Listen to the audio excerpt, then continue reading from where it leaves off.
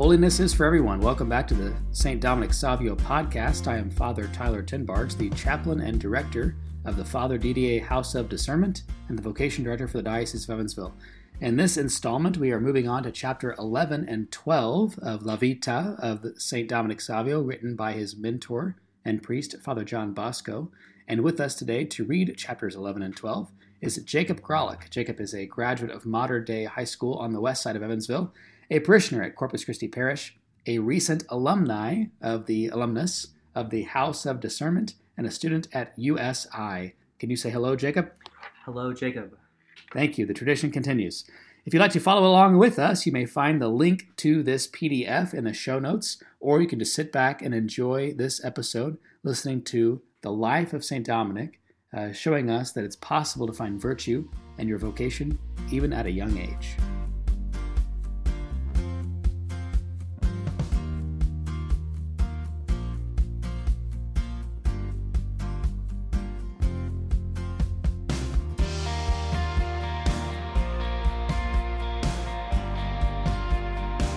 The Life of Dominic Savio, Chapter 11. Various incidents, his attractive manner with his companions. Although Dominic, as we have seen, was imbued with the desire to do good to souls, it did not, as some mistaken people might imagine, tend to make him melancholy or mournful. On the contrary, he was the life of the recreation time, though he very wisely knew how to turn every opportunity to account. When others had something to say or a story to tell, he never interrupted or criticized, but when conversation flagged, he had an inexhaustible fund of entertaining information and anecdotes, which were highly interesting to his companies. He knew just when to seize the opportunity of speaking, if it were necessary to deal with grumbling or murmuring, or something not approved of. His manner was so cheerful and attractive that he counted among his companies even those who were least disposed to piety, or were of an opposite nature to his own, and they always took in good part whatever insinuation or hint he might give them. Once, when the boys were at play in an open space, a man came up and joined the conversation. He was amusing at first, and had a story or two that suited the curiosity of young people. But when he had made himself at home a little, he went on to speak of religious subjects and priests and the like, and treated them with ridicule and disrespect. Many of the boys noticed the change in conversation and went off to play. Others stayed on. But when Dominic arrived, he stopped for a moment to listen, but immediately saw what the man was about, and without any hesitation, said to the boys around him, "Don't stay here listening to such a degraded man. He is only trying to corrupt souls."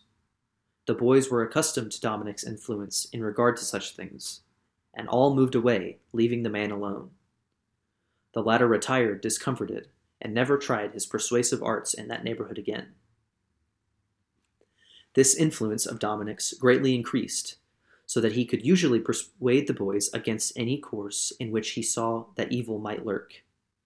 There was at the oratory at the time a little society composed of the better and more able boys, who endeavored to check any wrongdoings amongst the rest, and to deal with any unruly ones amongst them. Savio belonged to it, and played a foremost part in it. Whatever little presents came to him, he reserved them to add weight to his persuasion. Sometimes he would seize an opportunity in the games, when a boy on whom he had designs was a partner of his, to ask him to promise to go to confession with him on the following Saturday. As Saturday usually seemed a long way off, the boy generally consented, but Dominic did not let him forget it, and when Saturday came, he would take the boy off to church, as pleased with success of his little ruse as a sportsman is in securing his prize. In this way, it often happened that a boy, on whom 100 sermons would be lost, would at once succumb to some novel method invented by Dominic's zeal for souls. However, it occasionally happened that on that appointed day, the boy who had promised to accompany him to confession would be missing. As soon as Dominic saw him again, he would say, "Ah, you disappointed me. You didn't keep your promise." The boy would bring forward some excuse, but he was never able to convince Dominic, who easily explained to the boy that he had been caught in one of the devil's tricks for putting off confession. He would then go on to show him how happy he would be afterwards if he made a good confession, and get him to make another promise. It always happened that these boys would go to Dominic afterward and tell him how glad they were for having followed his advice, and that they would go frequently to the sacraments in the future. It is a common thing that among a great number of boys, a few were left more or less severely alone, whether on account of their peculiar character or some defect, or something uninviting about them. Sometimes, too, these are the object of ridicule and torment of their companions, and are sorely in need of a friend. Dominic was always on the lookout for these. He was frequently in their company, entertaining them in one way or another. Others, who through ignorance or neglect were disposed to be mischievous or bad, Dominic took in hand, and always brought them to a better frame of mind. With the sick again, he was in great demand, so that in one way or another, Savio was a real apostle and put into practice his great ideal of drawing souls to God. Chapter 12. His spirit of prayer, his devotion to the Holy Mother of God, the month of May. Dominic was evidently endowed with special gifts from God, and among them was his devotion and fervor in prayer. It seemed to be part of his very nature to converse with God, and no matter where he was, or what noises or games might be going on around him, his recollection was never disturbed, and his spontaneous prayers were none the less frequent. At the general prayers of the boys, his manner can be only described as that of an angel. His attitude was devotion itself. He never seemed to want to rest even his elbows, but, kneeling and with his hands joined, his eyes cast down, he gave himself up to communion with God. To look on him thus was to be edified. In 1854, the Count Caves was elected president in the sodality of St. Aloysius that was established at the oratory. The first time he was present at the function of the sodality, he saw a boy at prayer with such an air of rapt devotion that he was immediately struck by him. He inquired about him afterwards, and of course it was our young friend. Dominic always managed to spend some part of his recreation in the chapel, generally getting a companion to go with him, though he need not stay as long as Dominic did. His devotion to our Blessed Lady was like a burning fire within him. Every day he practiced some act of mortification in her honor. Attracted by her heavenly beauty, he had no desire of gazing on things of earthly mold, and the thought of her purity and modesty prevented him from taking interest in the ordinary entertaining sights of the town, which so much attract the average boy. This abstraction or deep recollection, when out in the streets, was frequently remarked upon by his companions, and he generally explained it by saying he was thinking of something far more interesting in connection with Our Lady in heaven. To her he offered special devotions in the course of the day, particularly on Friday, in honor of the 7 Sorrows, and he placed his own purity of soul in the keeping of that Immaculate Virgin. It was therefore a natural development that he should be carried away with special fervor during the month of May. There were always extra services in the church for the benefit of the public, and the boys took part in them. But Dominic was not satisfied with that. He arranged with certain companions to perform extra devotions every day, and he prepared a stock of examples and anecdotes concerning the devotion to Our Lady. With the aid of these, he urged not a few boys to make an effort to celebrate the month with fervor. Needless to say, he received Holy Communion every day during that period, and was a shining example to all those that came in contact with him. A little incident is told in connection with this month. It was proposed by someone that a little altar should be erected in the dormitory to which Dominic belonged, and a collection was made all around for contributions toward its expense. Savio found himself among the number of boys who had no pocket money at the time. Yet it was not to be thought that he should be out of the contribution to such a good cause. He soon conceived a plan. He had among his books one that was of some value, which he had received as a prize. He proposed that this should be sold and proceeds given to the altar. Others thought they would adopt the same plan. They accordingly got together a few of their things that might be desirable in the eyes of companions, and arranged to have a sort of lottery. Purchasers were soon found, and the result was ample for the decoration of the altar. Its adornment was to be done after night prayers, by special permission, but Dominic was expressly advised to go to bed, as he had not been feeling well as late. He obeyed, but it was quite a sacrifice for him to be deprived of something that he thought tended directly to the honor of her, of whom he was one of the most devout clients.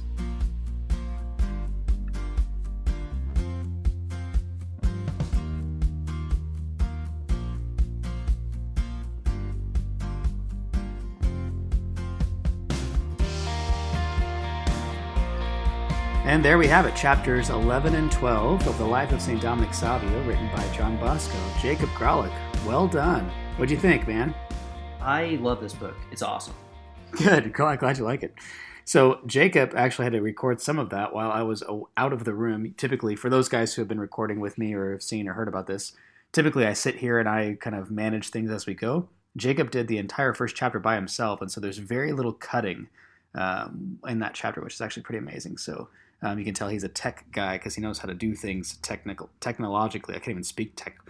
Anyways, now we're going to talk a little bit about the chapters themselves to find out what we thought was interesting, see what could be applicable to life today. So, Jacob, do you have first things that you would like to discuss? I would describe Dominic in one word as devoted. Like, he is so committed to confession in chapter 11 and Mary in chapter 12. He doesn't let hardly anything get in the way of his devotions, and even so far as to convince the other boys to go with him to confession and to erect an altar for Mary. It's he's just devoted. Yeah, which is pretty rare. I mean, most guys, most young men don't even want to go to church when they have to, let alone do extra things. And on top of wanting to do extra things themselves, wanting to get their friends involved, right? So the one thing that struck me most was actually in chapter 12. I can get it pulled up here.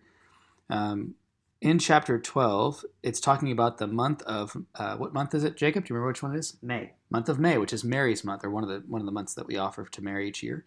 Anyways, in the month of May, Dominic wanted to do extra things. And so he says that there were always extra services in the church to benefit everybody.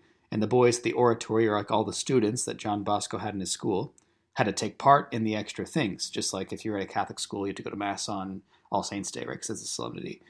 Anyway, so Dominic, though, was not satisfied with that. So he took companions together. And actually, Jacob, do you remember what some of the things they did? Do you remember anything they did as part of to make their celebration better? Yeah, he took some of his books that were particularly valuable. It says one that he received as a prize, and he got together with some of the other boys, and they got some of their things, and they sold them as in a lottery, and that was how they were able to fund the decoration of the altar. Yeah, so imagine how many of you guys have ever won an award for something? A trophy, a medal, a book. Some of you might have won a PlayStation or an iPad or a television if you've won a big prize or a big lottery. Dominic took the thing that he won at an event and sold that because it was worth money to start raising the money to build something for Our Lady, something that he wasn't going to get to keep, right? Like when you build an altar, you build a public place that other people can also pray. Well, his example, not only did he build an altar himself, or he start it, right? But his example of selling something he loved actually inspired the other guys, his friends, to do the same thing. They started looking around and going, what other things are attractive to people? Like, what could I sell? And then they did it. Anyways, it's pretty amazing.